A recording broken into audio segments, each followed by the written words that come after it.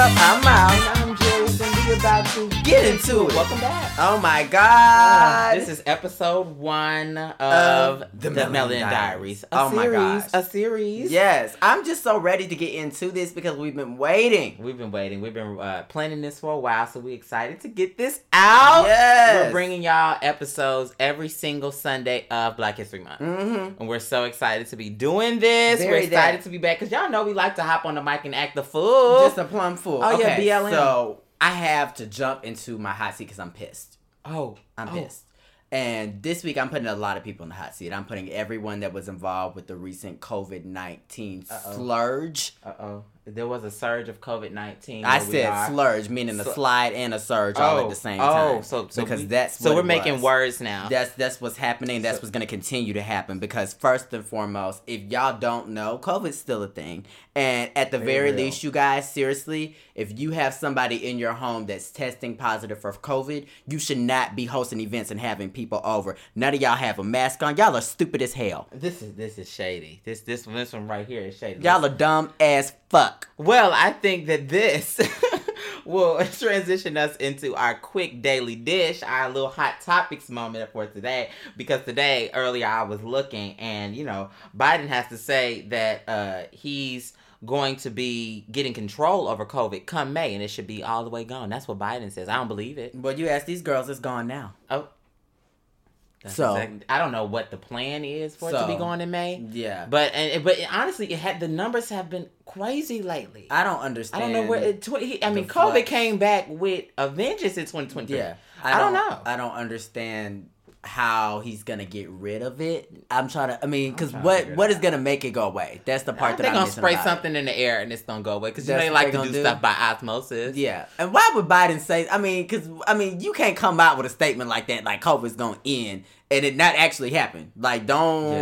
You can't put a statement out like that. So I don't understand what Biden's talking about. He put that out and he was saying that by May it should be all the way gone, and that's his mission. He came into the White House with all these missions and stuff for COVID, and honestly, I'd be forgetting who's the president. I haven't seen Kamala since Inauguration Day. Oh yeah, honey, in her chucks, and she looked great. In her chucks and pearls. Yeah, because she had everybody walking around here and looking full in chucks and pearls. Mm-hmm. She brought that all the way back. Yeah, she had to bring that all the way back. Everybody was walking around here doing that. But yeah, he said it's gonna be gone. That whole administration, I don't know what they have going on, honey. But I don't really pay attention to that kind of politics because I'm not interested. Well, speaking of the government's actually after somebody that's very popular in pop culture, and that's Chris Brown. Oh yeah, they after him, honey. They want him. He's backing $4 million of taxes. Yeah, they getting everybody. Oh, the IRS is coming. They ain't playing with y'all. Oh God, they not playing with y'all. Who else is? It's the Chrisleys. We talked about them last week. Everybody going to jail. Everybody is just getting locked the hell up. So y'all better get your honey buns. Y'all right. Shoot, y'all better not drop the soap because I'm not putting money on nobody's books. And not at all. Okay. So, yeah. So y'all better get ready to eat that ramen. Okay. Or that slop that they serving. Okay. Whatever it is. Chris Brown owes $4 million in back taxes, y'all. In back tax. That's insane. That's crazy to me. How you rich? These celebrities do not pay their bills. That does not make any sense. Just like she by Sheree. Oh my God, this is crazy. Oh yeah, honey. This whole thing to me is ridiculous. I don't understand why these celebrities do this. Mm-hmm. I don't understand that. Yeah. I really don't. And one day I want somebody to sit down and explain that shit to me because I don't know what it is. No, I'm not interested in it. It makes no sense to me. You can hire an accountant. That's the thing. These celebrities have the money to have somebody handle their financial affairs. I don't understand. And they still wanna launder money, and they want to commit tax fraud, and they want to dock up papers, and they want to be odd about the situation. I don't understand it. I want nothing to do with this mess, honey. I've just been hearing about it. Yeah. And no, seriously. And Chris Brown, he needs to stop acting the fool. It's Black History Month. Yeah, and he already got other stuff. I don't like Chris Brown. He got a lot of stuff on him. I don't like he Chris beat Brown. Rihanna down. Yeah, he talks about he's very colorist. First of all, he's very, very colorist. What happened? I don't know. He came out multiple times and said that dark-skinned black women are hideous and he only dates light-skinned. That don't make any sense because at his concerts he likes to be very sexual in the meet and greets. They like to take pictures and the girls are rubbing all up on his penile region. He's so nasty. All kind of, he's so nasty. So nasty and so rude. And he looks like a wolf now because he has this like period blood red hair. Yeah, he's always doing something that just scares me. Off the cup. I want nothing to do with this, man. I don't understand it. Yeah, honey, I want nothing to do with it. And he's definitely probably gonna go to jail. Yeah. But I mean, I think he's been in jail before. Yeah, because he's Rihanna a jailbird. put him in jail. Yeah, because he's a jailbird. So. Yeah, because he's a jailbird, and he beat Rihanna's ass until her face was all black and blue, and that was just so sad. That broke my heart. And in that moment, I felt she was take his black ass to the BET Awards and cry on stage about you beating somebody. Yeah, I mean, the hell you crying for? Beat that girl to her face. I'd have beat you. Beat her face till her eye was out to here. That was crazy. Yeah, it was insane, and she was black, blue, purple, green, gangrene, all kind of colors, every color of the rainbow. That girl was every color. See how far she's come from that, though. Oh yeah, because she's a business mogul at all. And yeah. I admire Rihanna so much in that way. Honey. Yeah, and I mean, and quickly speaking of Rihanna, y'all know she's gonna be on the Super Bowl. So I just want to throw that out there. You know, we can't go one episode without talking about Rihanna real quick, even if it's just real quick. Yeah. Well, you know, for Rihanna's so big and such a woman that actually stands up for her, and there's so many women who aren't standing up for themselves, like Robin Dixon. Oh yeah, Robin Dixon, Real Housewives. Real Housewives. Well, she's starless. She's starless. According to Nene Leakes. According to Nene Leakes, she's starless. She's starless. Okay, y'all. We talked about Robin a couple times of her foolishness. Y'all know we don't like her ass. But Robin really doesn't have any self-respect, which really seemed to be a big theme for a lot of people around. I don't like Robin Dixon. I don't like Robin Dixon. But Robin Dixon has no self-respect because her husband cheated on her years ago. They had a divorce, lost all their money, had this huge tragic story. They lost their money. I mean, it was awful. They lost a lot of money. But now they got back together and they're supposed to be like on the right path. And it was very much a thing where you could still tell that her husband wasn't worth a dime a dozen. But she decided ain't worth a penny. Get 10 cents change. Oh yeah, girl. And he still don't have 2 dimes to rub together now. That's why she didn't put his name on the house. Okay, let's be real. Yeah.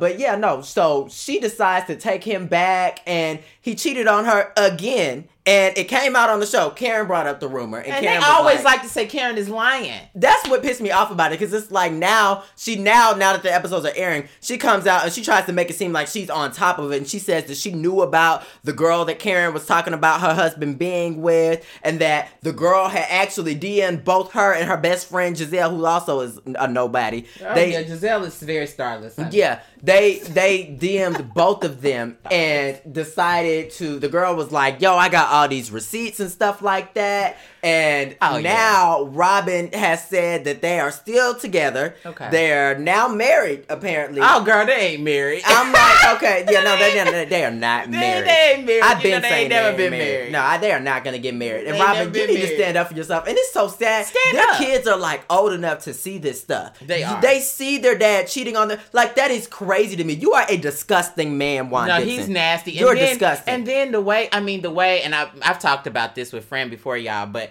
the way that sometimes on the show he like pops off and gets real angry, I think that he's abusive verbally. I won't say physically because that's nothing to play with, but I think he's definitely verbally abusive because he gets very angry on the show, and his anger is just manifest in the most awful of ways. He's a nasty man. He's not a good husband. Robin, do better. But he's sexy. Anyway, speaking of Real Housewives, former Real Housewives star Nene Leakes, her son recently came out with some TikTok talking about if I missed the bucket, he was shooting this little paper into a trash can. If I missed the bucket, I'm gay, and then he misses the bucket and does like a snap like he's gay or something. And then Nene Leakes was recently on the Breakfast Club saying that her son isn't gay. Okay, I have 2 problems with this. Number 1, I don't like these trends with the whole I'm gay, not gay thing. I don't like it at all. I think it's very negative, and I think it gives room for people like Brent to be homophobic and get on to do that. Because if you're not gay, you have no business mocking our mannerisms, doing anything like that. Yeah. And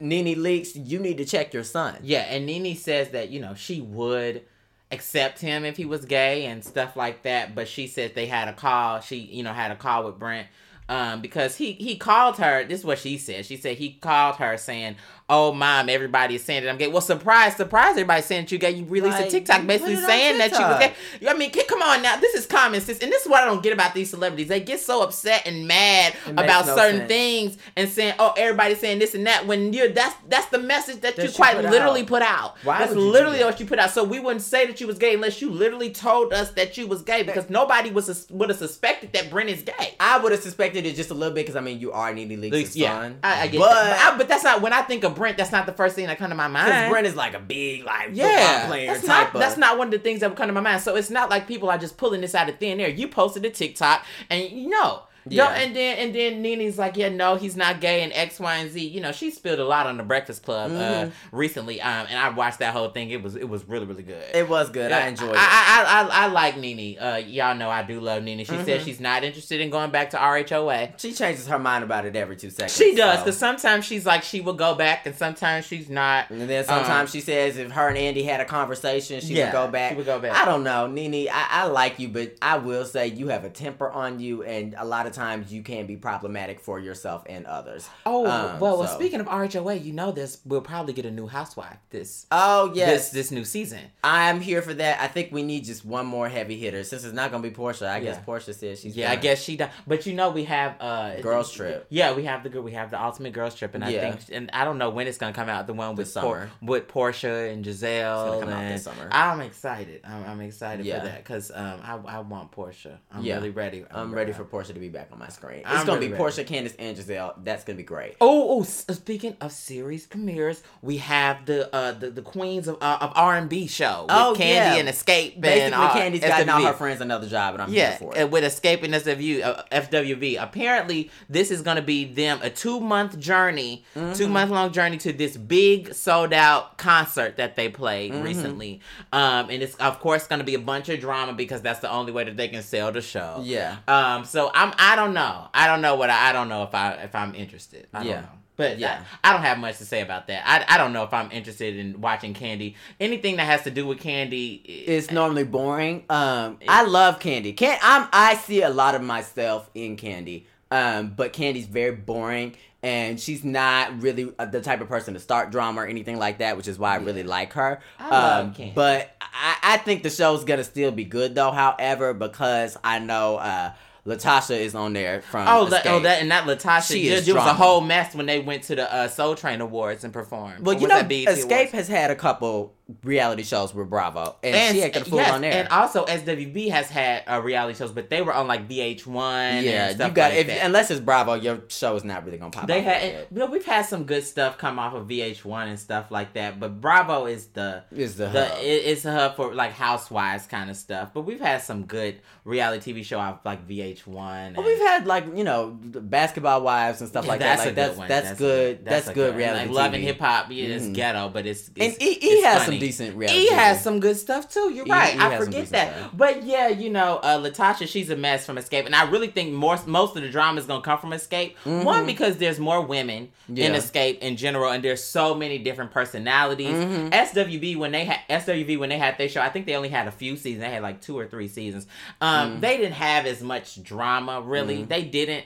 So I don't know what it's gonna look like with them. I know Escape is gonna have drama because that Latasha, you know the whole dress debacle with the Soul Train Awards, which was also stupid to me. For those of you guys who don't know, basically Escape was performing at the Soul Train Awards, and they chose a certain theme for them to dress in that evening. And Latasha decided that she didn't want to do that. She hired another stylist, but then proceeded to go on Instagram and comment on Candy's picture of them all and say, "I didn't get the memo for the dress code." No, bitch, you got the memo. You just chose to get a different stylist from the rest of us. And no, Latasha, I think she's a mess. And then I think it was teased on this little trailer that she's going to be getting some kind of record deal, and then that's going to stir up some kind of drama. But they do that all the time. They always. That's why they broke up in the first place. But that's the thing. At this point, Escape is not a group that is putting out new music and stuff like that. Candy's put out solo stuff. Candy's is on so many solo ventures.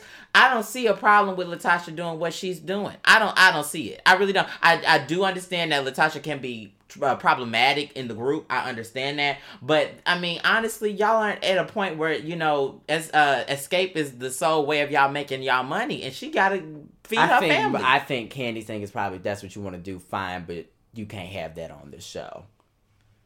But I mean, they wouldn't have filmed it if she couldn't have it on. That's why I'm not. No, I'm not saying confused. She can't stop her from it on the show. But I feel like Candy probably feels like, okay, this show is supposed to be about our journey as a group doing this concert and stuff like that. and you kind of messing up that image with trying to go off and do your own thing and using this platform to boost that probably pissed her off. But we'll see when the show comes out. We're gonna see. I'm very intrigued with that storyline. Yeah. Everything else they're gonna be in rehearsal for a show. Even because a lot of times what Candy has always said is that they'll try to be like, oh, Latasha is the main singer and we're all just some groupies and backups. And I think anytime she promotes a solo or does stuff like that, like it perpetuates that narrative. When I look at SWV, when I look at Escape, I'm sorry, I don't see a lead singer. When I look at SWV, Coco is the lead singer. And I can see why Latasha has the best voice in Escape. Latasha, compared to the other women in that group, yeah, she has the best voice. SWV, Coco has the best voice in the group, and a lot of their hits, Latasha is singing lead. Yes, but because it's 4 women, so I usually don't with SWV. Like I know Coco is like singing the lead in most of the songs, which. I'm sorry, I just couldn't be in a group where I'm a groupie or I'm a background singer. I don't know. It just could not be me. Where I'm a doo-wop chick. I can't be a doo-wop pop chick. Candy stopped. What happened was Candy stopped there because they were supposed to have a 4th album. And Candy stopped that album because she was like, no, like, I'm not about to be a groupie. Latasha was singing all leads, and she was about to go solo at that point. So that's why they broke up. Well, yeah, similar to Destiny's Child, but they'll never be Destiny's Child. Anyway, next case. I'm off them. I'm over it. Well, yeah, I'm sick of them, but what I do want to talk about is Kenya Barris. I don't even know who that is. Kenya Barris, okay, so he's the writer for Blackish. He's the writer I know who Kenya Barris is. Yes. Yeah, I know Kenya Barris. So he's always faced a lot of allegations and a lot of people being upset with some of the things that he puts out because they feel like he's a colorist. And honestly, I didn't see it at first, but like I'm thinking about it and I can halfway see it because it's like, you got to think about on Blackish, those were all either fair-skinned or light-skinned black people on there. Ooh. 100%. And a lot of his other shows, people are saying do the same thing. And they're also saying the storylines and things like that. Like, he does this thing of, like, perpetuating light-skinned black women as beautiful while not really doing the same for dark-skinned black women. And they also said that he basically, he's made comments in the press publicly multiple times. He just did it recently, too. Saying that he feels like the next thing that's going to be in or the next look that's going to be in is the light-skinned black woman. So he's trying to, like, get into that and show that in his stories, which is colorism. I can't. I genuinely can't. I can't with this. I can't. It's colorism. Come on now. Yeah, I can't with all this. But speaking of Blackish, I don't know if you know it. I just recently started, like, before we started recording. Anthony Anderson went on the Kelly Clarkson show, I think yesterday, and he was so thin. We all know that Anthony Anderson is a pretty big guy. He's not huge, but he's a pretty like chest. Yeah, he's a pretty big guy. Yeah. He's got some weight on him, and he looked so thin. I mean, he looked like a bobblehead because he's got that huge beard. Oh God. And his body was so small, and people are just like sending him prayers. Ooh. I'll send you the picture after we're done with this. I don't want to see it. It's insane. I hope it's not a situation like Chadwick, because you remember when he was getting small too. Oh my God. So I'm just so I was just like, I saw that before this, and I wasn't gonna bring it up because we didn't have it planned. But see, I was like, it's a mess. I'm gonna send it to you after this. Okay, but and Kenya Barris, he's standing 10 toes down in this. He's not budging at all. He says you can't find a body of work that's blacker than his.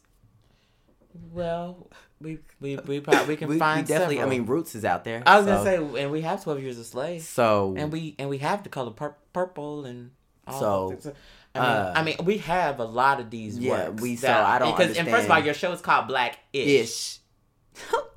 So let's start there. So let's start there. Mm-hmm. Your show is called Black-ish. He's also saying that he bases his work off of his experiences. He says that he has a biracial wife, and of course he does. Right. So not surprising, but he says that he. So she's less of a mix, and she's more so merged. She's merged. Okay. The merge. So that's that's the conclusion. Because there's a difference between being mixed and being merged. Very there. It's two different things, and I believe that he has a merged experience. He has a merged experience that he's allowed to impact his black experience. So he's merged too. Yeah. So everybody's just merging and moving. So everybody's merging. It's almost like bumper cars. Oh yeah, it's feeling like bumper cars and go-karts. Yeah, that's how it's feeling to me. Very that. Yeah, it's very feeling that. like a NASCAR race. Very and I'm not liking it. And moving and shaking. Right. I don't like it. I don't like it, Kenya Barris, and I'm done watching Blackish, even though I love Anthony even though it's funny as Anderson fuck. And Tracy Ellis Ross and Jennifer Lewis. But everything else I'm done. I love me some Jennifer Lewis. I love her. She is just so inspirational. Yeah. She's so powerful. Yeah. I just love her. She is her, and who else? I like Viola. I like them all, honey. I like Angela Bassett. I like Bassett. I was having a debate with my aunt the other day because Viola Davis. Shirley Ralph. Okay. Yeah, Shirley Ralph. Oh, that's my girl. I was watching her the other day. I love her. But I was having a debate with my aunt because I personally feel like Viola Davis she's my favorite actress, right? I love her. But however, my beautiful. aunt says that she feels that Angela Bassett has paved the way for all of them, and like Angela I don't think Angela's paved the way for all of them. I don't think anybody's paved the way for anybody. I think everybody has their own career in their own right. And I think Viola's done the things that she's doing, and Angela has done the stuff that she's done. I was thinking about it, I wouldn't compare. I was looking like at the history of the movies and stuff, and I think paved the way is just a dangerous term to throw out there in general. I think you can say that she was a pioneer. Yeah. That's one thing. And I was looking, and I was like, she 100% is. I mean, because even she was the first black woman that was really like popping out at the Oscars. Like, well, she was the first black woman at the Oscars, but like, she was one of the ones that became a regular. Yes. You know what I'm saying? That gained the status right up there with the white folks. But speaking of white folks, friend, I think it's time for us to finally get into our main situation. Oh yeah, y'all! I am very excited for this because today we have our first guest. Yes. Okay, and I mean, if you are looking at the Instagram, we announced our guest earlier this week. Yes. So we're very, very excited to introduce Miriam. Hey. Y'all know this is gonna be an absolute mess. Y'all better get y'all ears ready. This is our girl Miriam. Girl, give them a little spiel about who it is that you are and a little bit of stuff that you do. Give us a little bit of something. Tell us your major. Just give us a little something. Just run down. I'm a sophomore musical theater major. Yes, you are, and so am I. Yeah. And this is my girl. And we like to smoke weed together. We didn't say that. Very much say. No, but this is our girl. Yes. We love Miriam, and we thought it would be important to bring her on here for the first part of the Melanin Diaries series. Yes. Okay, so we feel like Miriam is the perfect person to be our first guest in this particular series because there's a certain structure that we're going to have to this conversation. So if you guys have seen the Instagram and listened to our last episode, we kind of explained what the Melanin Diary is. But basically, all it is a collection of our personal opinions, stories, and perspectives as artists of color that have to exist in white spaces all the time. And we're kind of going to break down the series into 4 different parts. The first thing that we're going to focus on is a lot of times what happens is you end up being isolated or like separated, or just the white people kind of put distance between you and them. Yes. And that is something that definitely impacts you as a person, as a human, as an artist, as a student. I mean, it goes on and on. So that's what we really want to focus on. And Miriam, a lot of the reason that we really took to each other at first was because we saw that Miriam was one of the worst victims of that. And we all face it, and it was something we all felt, and we formed a bond through that. Yes. And so through this series, we're just going to be talking to different people and some of our favorite, Black theater artists in particular, about their experiences in predominantly white spaces, and and just talking to them about their stories and how they overcome certain things and how they have moved through, their time here. 100%. And later on in the series, we have people who are almost done with their time here. Mm-hmm. And we have that's nice range. Yeah, we have a good mix of people who are, still have a bunch of time to go and still are, moving through and working currently. And then we have people who are here and they're almost done, and they're almost done. And so to have that perspective and hear them talk about how they've maneuvered through the space and their time here will be very, very interesting for us and all of you as listeners. And on that note, I kind of do want to break the fourth wall just a little bit here and encourage all of our white audience members, especially those that are in the Department of Theater and Dance, to really give this story, this whole thing that we're doing, a good listen. I think it's a great perspective for you guys to gain. And I think ultimately what the point of this is to gain an understanding so that community building can take place. I agree. So, yeah, I really would encourage you guys. But basically what we're doing with these guests is, we're just going to give them a little bit of an interview because at this point we're journalists. So that's what's going on. So, I mean, really, we're journalists. Yeah. You can call us Oprah. Yeah, basically that's what you can do. And I'm Egon to fix my life. Yeah. And all of those things. Well, so, okay, the first kind of question I have for you, Miriam, is I want you to talk a little bit about your decision to come to Ball State in the first place. And if you kind of noticed any, things that were alarming to you about what the culture in the community would be like on campus and in the department, and, what was that like for you, I guess? I guess it was definitely kind of a culture shock, because it was very different coming onto campus than being here. Living here. Yeah. Because, during orientation, everyone's nice in your face. Oh, Everyone is like, oh, come to our school. We're so loving and and we love everybody, and everything is gumdrops and lollipops. And that was a red flag for me. See, for me, it wasn't a red flag because I was so... me too. At least in my high school, the racism there was bad. It was real bad. Oh, there were, are you serious? Yes, there were white boys walking around saying the N-word regularly. Are you serious? And teachers wouldn't stop. Mine was like that a little bit too. And I didn't know that. It was bad. Yeah. So I was like, okay, I will not be experiencing racism like that here. Well, I expected to experience racism, but not to that extent. Because for God's sakes, this is Indiana. Yeah. It's Muncie. Yeah. We're gonna. Muncie. Yeah. Let's just be honest about it. Yeah. Mm-hmm. For me, I guess it was a red flag for me just because I'm the type of person, ain't nobody that damn happy. And I think I've gained over time, a slightly pessimistic view of things just because of my experiences with topics like we're discussing. Yeah. And so I guess coming in for me, I was just kind of okay, everybody seems so damn smiley and shit, and that's already getting on my nerve. But I'm gonna go with it, and I don't think that that's completely disingenuous. However, I do feel that sometimes it's not backed up by things that would make that really hit home, Yeah. I think I just really wanted what they were saying to be true, basically. Yeah. That's valid. Yeah. So you chose Ball State, and you were like, okay, these hoes are really, really happy all the time. Great, let's have fun. What was it like once you actually got here? So the first week and a half, I was basically completely by myself. Oh my God. Yeah, I was it was me and Luce obviously, because we're roommates. Yeah. But we didn't know each other like that, so we weren't really talking like that either. So I would go to events by myself to try to get to know people. Oh my God. Nobody would talk to me. Oh my God. And I am a very introverted person. You guys know that. I was And I was trying to actively get out of my shell. And I think this is a side note, but I think if anybody out there knows Miriam, she's definitely come out of that shell a little bit, especially as of late. I think me and Miles, we kind of just pull that out of everyone because you just don't have a choice around us.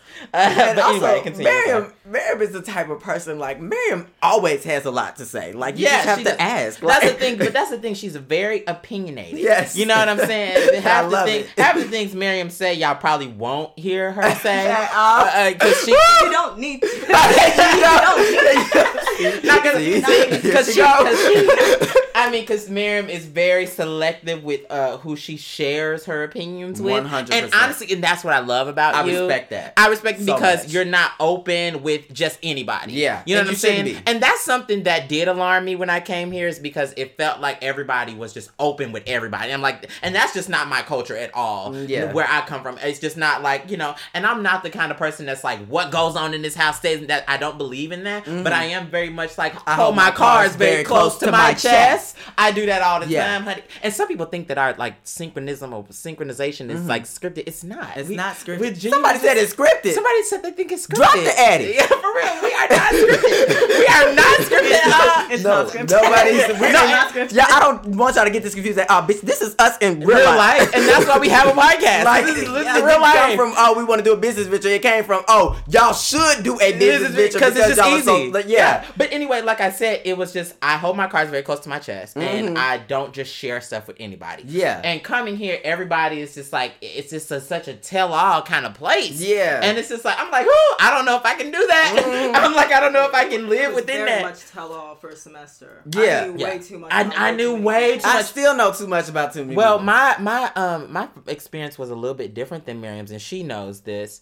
And I talk about it all the time, about how differently I'm a black man, am treated, differently than Miriam. 100%. Because my treatment is and has always been different than Miriam's. And of course, I've experienced, racism. I've experienced inequality. I've experienced all of those things, but never to the degree of Miriam. And I've always made that clear because I would never try to invalidate somebody's experience by saying, well, this happened to me too. Yeah. Because I don't like that. That's you know what just I'm saying? so low. And so I always recognize the fact that I've had it slightly easier than Miriam here, which is, I don't know. I think racism, it happens more to women, especially women 100%. Who aren't as vocal and who aren't as loud and in your face. And I think that's because a lot of white people, especially white women, are intimidated. They're so intimidated. And I've also noticed, because I think it's so interesting, like, having the three of us on this particular part of the conversation, because I feel like I land right in the middle of you guys. Like, I didn't have it, I don't think, as good a strength, because these people up here will worship Fran. And they don't worship me. Yes, they do. They did in the beginning. Like, at the beginning they did. Like, I remember, like, any person who talked to me first semester, it was only because they wanted to talk to you. That was, and I remember having conversation with Miriam, like, I don't even like these people. Like me and Miriam would be like eating in her room. I'd be like, I don't like half of them. And we don't, because what I've really noticed is, like, these people, they're the type of people, they will only talk to you if they feel like you have some type of worth, or like they can get something for you, they should be scared of you. Like, if they think you're the shit, basically. They won't give you the decency of just being like, hey, you're a human being. You know what I'm saying? Which is just, like... Why? Like, what kind of person do you have to be to like go out of your way to make other people feel bad? Yeah, I understand. That's, and I feel ridiculous. Like, it's ridiculous. What I'm trying to say, I think, is Ball State has a very huge culture of tokenism, and specifically in our department. And I think it's nasty, number one. And I want to make this clear too. This is less of a critique of the department and more of a social critique of the student body, for me at least. I think it's both, especially with the tokenism, but what I'm particularly talking about is with the students, I guess, because I definitely think that they will only cling to or flock to the people that they feel like are going to be stars. And I just don't think, that's your decision to make. I don't think that you should view people in that way. And I just think it makes for a really toxic environment to be in all the time. And also, who can you really tell is going to be a star first semester of your freshman year? Come on, Miriam. Like, Miriam. So like, that's not even, like, come on, Miriam. Well, I want to ask you about the isolation and how that felt for you. And I really want to get into how it feels in spaces where you're undertrained compared to white people or your white counterparts. That are in these same dance classes and in these master classes, your vocal master class. And, like, how does that feel? Because I know for me, I didn't come here with a bunch of dance training. And now, luckily, I'm kicking my face and living my life. And I feel like I'm at the best part of my dance career that I've ever been. And I feel beautiful because my training is great. But coming in here initially, and I think, and this is universal because I feel like minorities in general, we come into a collegiate program, musical theater, acting, anything, and we come undertrained because we don't have the exposure to, all these dance schools and all, these vocal schools. I do actually have something to say with that. I don't even know if I'm supposed to be saying this, but I was the first person that they picked for their alumni ambassadorship program, where it was basically picking, like, students of color who don't have a lot of training and like don't have exposure to a lot of arts. Yes. And, like I was the first person to like they did that for, and that's why I have Kayla as my mentor. I forget. You know, Kayla Davion, y'all. You know, she's a star. She's a Broadway star. She's a Broadway star. Yeah, she did Tina on Broadway. Anyway. Like when I came into the program, I was expecting, since I'm a part of this ambassadorship program, I'm gonna be getting a little bit of extra help because I'm like, I've never taken a music theory class. I've never had a voice lesson in my life. I've never had a dance class. The only dance training I have is show choir. Yeah, because that's what me and Miriam had to bond over, honey. Because we did show choir, honey. One thing we can do is kickball change. How about that? Anyway, continue. And like, I fully feel like if I wasn't lucky enough to have the flexibility that I do, like physically, because child, if y'all, really Miriam can pull her leg up to her face, it's insane. But like, I fully feel like I would not have been here today because I did almost leave. Like, we were gonna talk about that. We were gonna talk about that, but continue. I'm sorry. But like, I fully would not have been here at all. Yeah. And like, it was just so surprising for me to come in to a program where they know that I don't have, like, I have none of the experience that everybody else here. I was gonna get into that because I feel like our program, I'm not gonna lie, and I love my program. I will say it all the time. I love my program. I love my training. I love it, every ounce of it. However, coming in, it's very geared towards people who are already trained. It's very geared towards you already have the basics, and obviously, like, coming into a collegiate level musical theater program, you do have the basics of certain things. Like, I had a good foundation in voice and stuff like that, but like, it's not geared towards the person who's never taken a ballet class in their life. You know what I'm saying? Because then, like, you get into these dance calls and they're throwing out these dance terms that you've never heard a day in your life, and you know, everybody in the room can just pop and lock and drop, and you're like, okay, but can you explain, like, the bare minimum? Like, our first audition. Oh yeah, we had our first audition. Because like, I'm not a dancer, but like, I can do hip hop. Like, I'm. Oh yeah, because Miriam can pop and lock. I told y'all this. Yeah, I can pop and lock, jam and break. Oh, one thing about Miriam. But like, it was just because it was, what show was it? It was the Was it? It wasn't. It was Streets to the Stage. Oh yeah, it was a hip hop. Yes, it was a hip hop show. Yeah. Hip hop show. And I was like, okay, I can do hip hop. I get in there, they start breakdancing. They were breakdancing. Like, Miss Girl. I'm like, I was like, okay, I can finally like show people that I can do something in this program. Could not do it. And honestly, and that's what's hurtful to hear is that it's like you thought that was a moment that you could show somebody, and that's the thing. It's like, I feel like we have to, especially the two of us in our program where we're always being put on display in like master class and in acting classes and things like that. It's hard because it feels like we, especially last year, it felt like we always had to live in this state of, oh my God, I have to prove myself. You know what I'm saying? And that was a big question that I wanted to ask you about how that made you feel, because I know how it made you feel, but I just wanted you to be able to, you know, share, because we've talked about this before. We've talked about all of this. So this is not a new conversation to us. So how did it make you feel?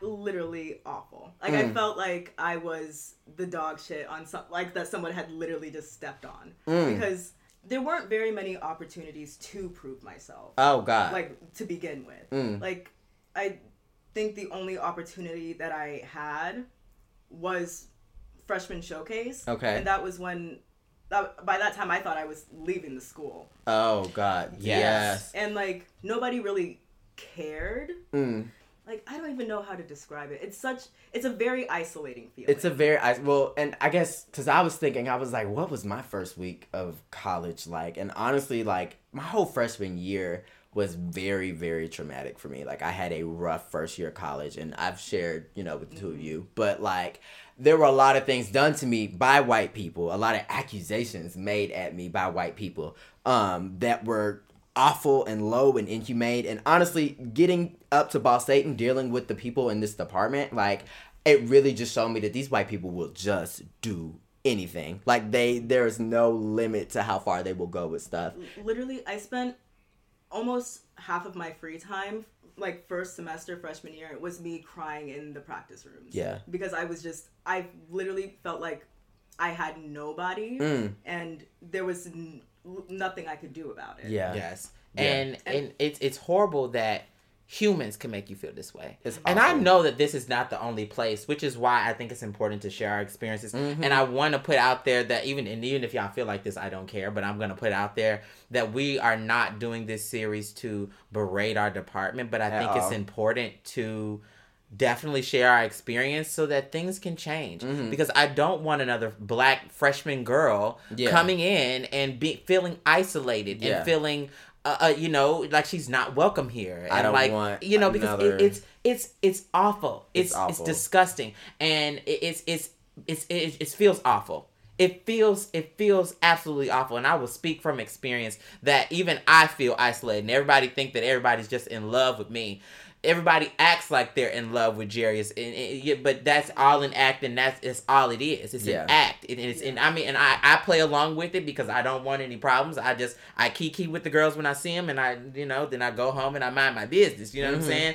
But it's like it's a very awful feeling when people, get into these cliques. Yeah. And they push you away. Yeah. And physically sometimes. Oh yeah, and that's another thing. And this is what I will aim at everybody here. At first I was gonna be very ambiguous and I just wanted to talk about experience. But when you get around to putting your hands on people, that's serious. Yeah. You know what I'm saying? And I don't want, if y'all keep putting your hands on this girl, and I don't want to make threats over a podcast, because this is my place where I can just be myself, and I don't want this to turn into a lawsuit. But if y'all keep putting your hands on her, I'm gonna put my hands on you, and that's not a threat. It's actually a promise. I'm gonna put my hands on you, and then honestly, hey, it is what it is. I can't do, And I'll just be very candid about this, because one of the biggest experiences my freshman year that honestly just shaped me as a person completely differently. One of the main people that was involved with that situation is also one of the people that was putting their hands on Miriam.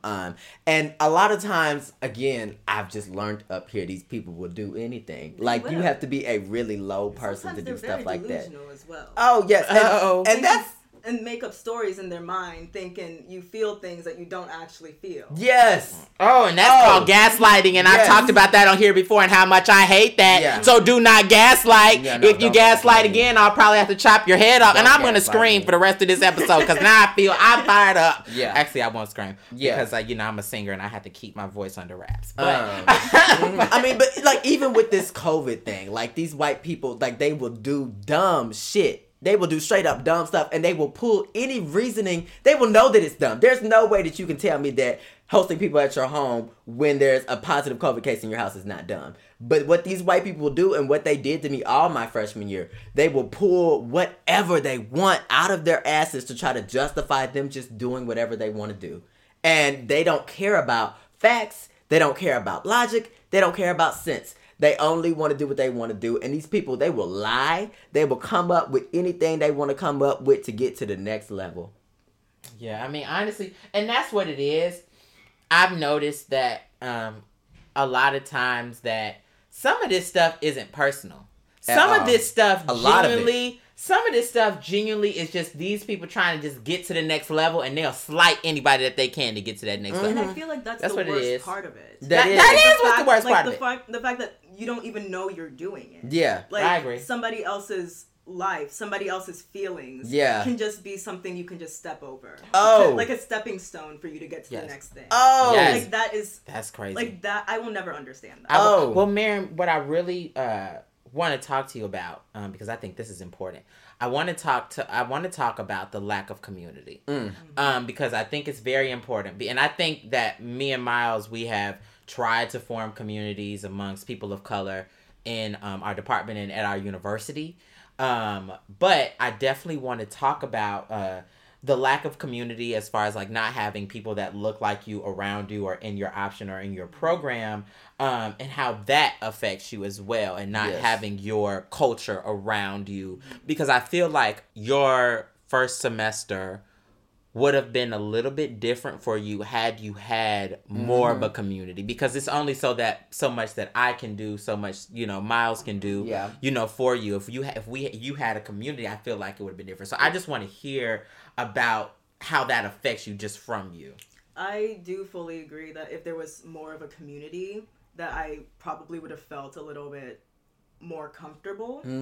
But I think my specific experience is it's a little bit strange because I come from a 2-culture household. Yeah, you do. Mm-hmm. So, like, I'm not expecting people to be able to understand my culture. Oh, yeah. For y'all that don't know, Miriam was born in Takoradi, Ghana. Takoradi, Ghana. Okay. Y'all know that whole Takoradi, Ghana. Yeah. So Miriam was born, and Miriam is actually African, okay? Mm-hmm. But her dad is African American. Yes. So born she in lived Compton. Born in Compton, honey. We cannot get more black. Yeah.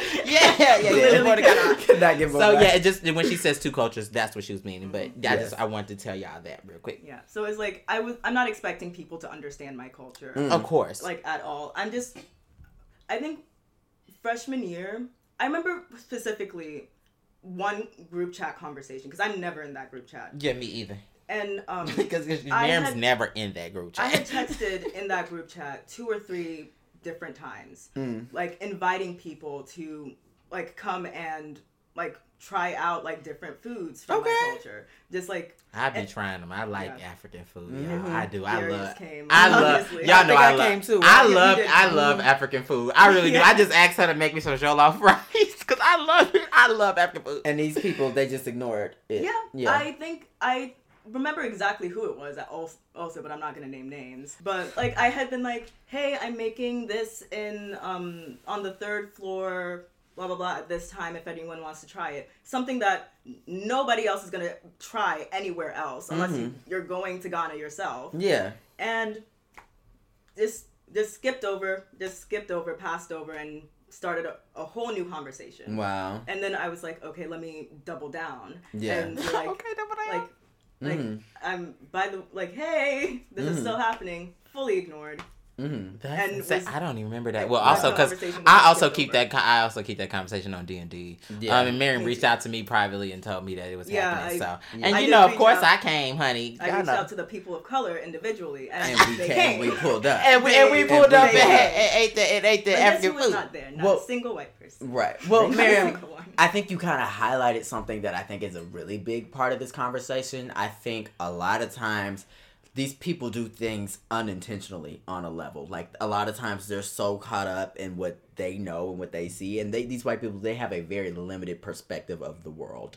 And they get so caught up in that it kind of prevents them from building those cultural bridges. And it's sad, number one. And this is what I really want to say. Because there's a lot of you guys that will probably listen to this and think that you're free of all of these charges. And that this is not about everyone. No, and it's genuinely, it is every single one of y'all. And it's not just my class. It is all of you. All around. I've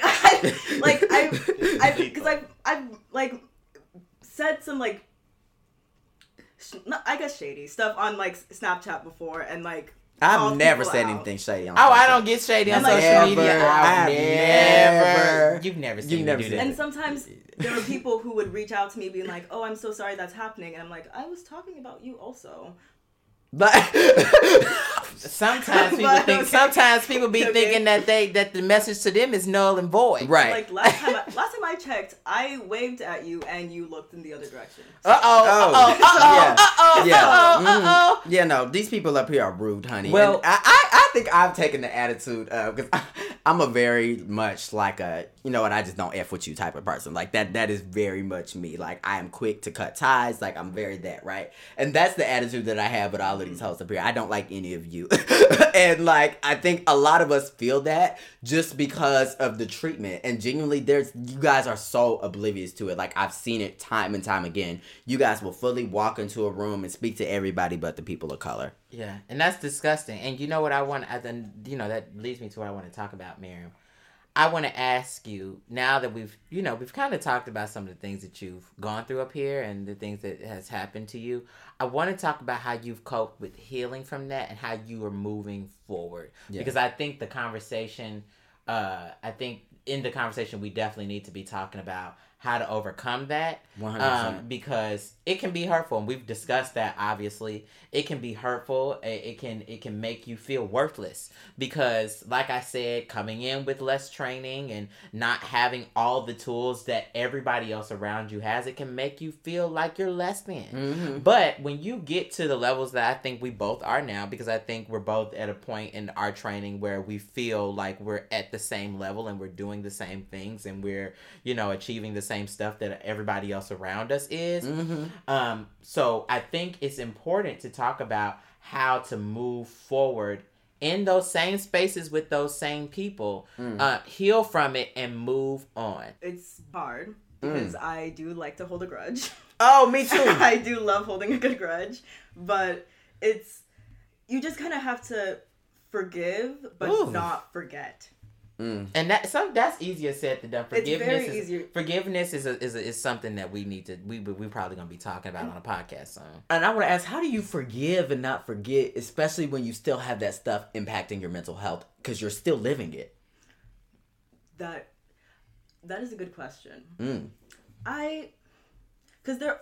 it's a process. Because there are still people that I have fully not forgiven, and I may never forgive. You fucked up. That's your problem to deal with. 100%. But find things that can take your mind off of it, and obviously call it out when it happens. Oh yeah. That's a good. We're gonna get on. We're gonna be talking about advocacy and I think our next guest will really help. Yeah, if y'all not ready for this next guest, oh my god! Honestly, I probably don't even want to do the podcast that day. I'm probably just gonna let him talk. Girl, our next 3 guests, I'm scared for. I'm scared for all these hoes. Right? Really. Oh my god! I don't know what they'll say. Yeah, but what were you saying, Miriam, honey? I've basically just dove myself into my work and I've noticed that. Yeah, Me too. I have not been big time. I've not been leaving my apartment. I've not been doing anything. Mm-hmm. And honestly, you have to. I think that's the way to go. I think you have to come to terms. I don't think you have to come to terms with the isolation, but I think there are some beautiful things that come out of being isolated and doing your own thing being by yourself. Man, and you know what? I literally had to learn this. That's something I had to learn because coming my freshman year is especially first couple of weeks is everybody's with everybody and we're all eating lunch together and we're all we're eating each other's drinking each other's bath water and we're doing all this other shit because we just love each other so much and we're kumbaya. And everybody's doing all this stuff and they're kind of racist but I'm just ignoring it and some of them are ugly and some of them stink and all this other stuff but I just ignore it because it's the first week. It was very much that. And I know it because it's the first week. And it's very much like everybody's together. But then when you get into the thick of it and you're really by yourself, it's hard. Because it's like, damn, what happened to all of that? You know what I'm saying? But lately, I've really come to terms with, I go to the library by my damn self and sit there and do my homework. I love being by myself. I love it. Yeah. And I go in my room and I do my homework and I watch my TV. I do stuff exactly how I want it. Yeah, and I'm not saying that the solution to every problem is just to run away from it and just be by yourself. I'm not saying that, but it's a great way to get your mind off these things and also to hone in so that you can start feeling better about who you are and about what you have. I also feel like it gives them time to reflect. Yeah. And hopefully learn and grow. And they won't because what I want to say is I also want to make it clear that this isn't like, oh, we've been feeling like this and we just gonna jump on this podcast and express it here. We've had numerous conversations about this with everybody involved. I'm on a ton of boards and committees and stuff like that focus on fixing issues like this within the department. And honestly, this podcast is a part of that process for me personally. However, there have been so many times where we've texted in the group chat, a paragraph about how Miriam's been made to feel, how we all have been made to feel, about how they isolate us all. And they have that, oh, I'm so sorry, and it lasts for about 2 seconds, but there's never a time when you really sit down and look at your actions and analyze why we've gotten to this place and how to not be in this place anymore. Because genuinely, I want everybody that's listening right now that's not a person of color to ask yourself, do you talk to more than 2 black people in the department? Uh-oh. Do you talk to more than 3? 5 would be great. If not, you should look in the mirror. Because we're here. There's not a whole bunch of us, but we're here. And the reason that you guys don't is the same thing I was saying earlier. It's being oblivious and it's being so caught up in your own culture that you can't see anything else. Honestly, I've been disgusted at a lot of points here in general. And my voice teacher has gotten an earful, and me and Miriam share a voice teacher, and so she's gotten an earful, and I think there are some people. She knows, yeah, y'all. And if y'all have looked at me wrong, if you looked at me wrong, she knows. Mm-hmm. She knows. If you smelled funky one day, she knows, honey. Oh, okay. She knows, honey. She just said if she smells. Okay. No, and so I think a lot of things are disgusting that we have to deal with. Mm-hmm. And I don't think that is fair. And I think in our next conversation, you guys, we're going to be focusing on advocacy and how to stand up against inequality and injustices in these kinds of spaces, especially as performers, because the industry that we're in is dominated by people that are not Black and that are not people of color. They're dominated. It's a predominantly white industry, and we're going to be probably talking about things like people being miscast and things like that. I have a few people in mind for that conversation, but next week is going to be a heavy hitter. Yeah. Because of who we have coming on to talk about this. And we ain't telling y'all. We're not saying anything. It's going to be insane. I'm not even going to lie. But we're going to talk next week about advocacy and how to stand up against these injustices in these spaces and still very much be, professional. Yeah. And still very much, and not be looked at any different. It's just I'm standing up for myself. I'm doing what I believe is right, and then I'm moving on. And at the same time, I'm not going to take your shit. And I feel like that conversation is so important because genuinely, you have to. You do not have a choice. If you don't, these people will walk all over you. So I think that conversation will be geared more towards people of color so that we can talk about just how to go about advocacy in general and stuff like that. And I think that's a conversation that I need to sit in and do more listening than talking genuinely, because I need to do more I need to be able to stand up for myself in a way that I feel is right and that I feel is still professional and that I'm still going to be looked at, because I think that's one of the biggest fears is when you stand up for yourself, you're going to be looked at differently, and you're going to people are going to shun you, and you're not going to get the audition, and you're not going to get the part, and this particular person that we're bringing on is probably going to be a really, really good example for how to do all of that. And I want to encourage it's gonna be crazy, but I want to encourage our white audience members to still tune in, because you need to learn how to be an advocate for these things as well. I love a good advocate. First, you got to learn how to not be guilty, then you need to learn how to be an advocate for it, because y'all still on step one. So I'm excited, but Miriam, I thank you so much for coming on the podcast today. Yes, it's been amazing. It was fun. Okay. And y'all know there's gonna be a few things that we had to cut out of this episode, and don't worry about what those things were. Okay, don't worry about them. Don't worry. And the only person that knows is our editor, and we're gonna brainwash him. Yeah. So we're gonna brainwash him, so he won't know either. Nope. So none of y'all will know. Nope. It'll be our secret. Yep.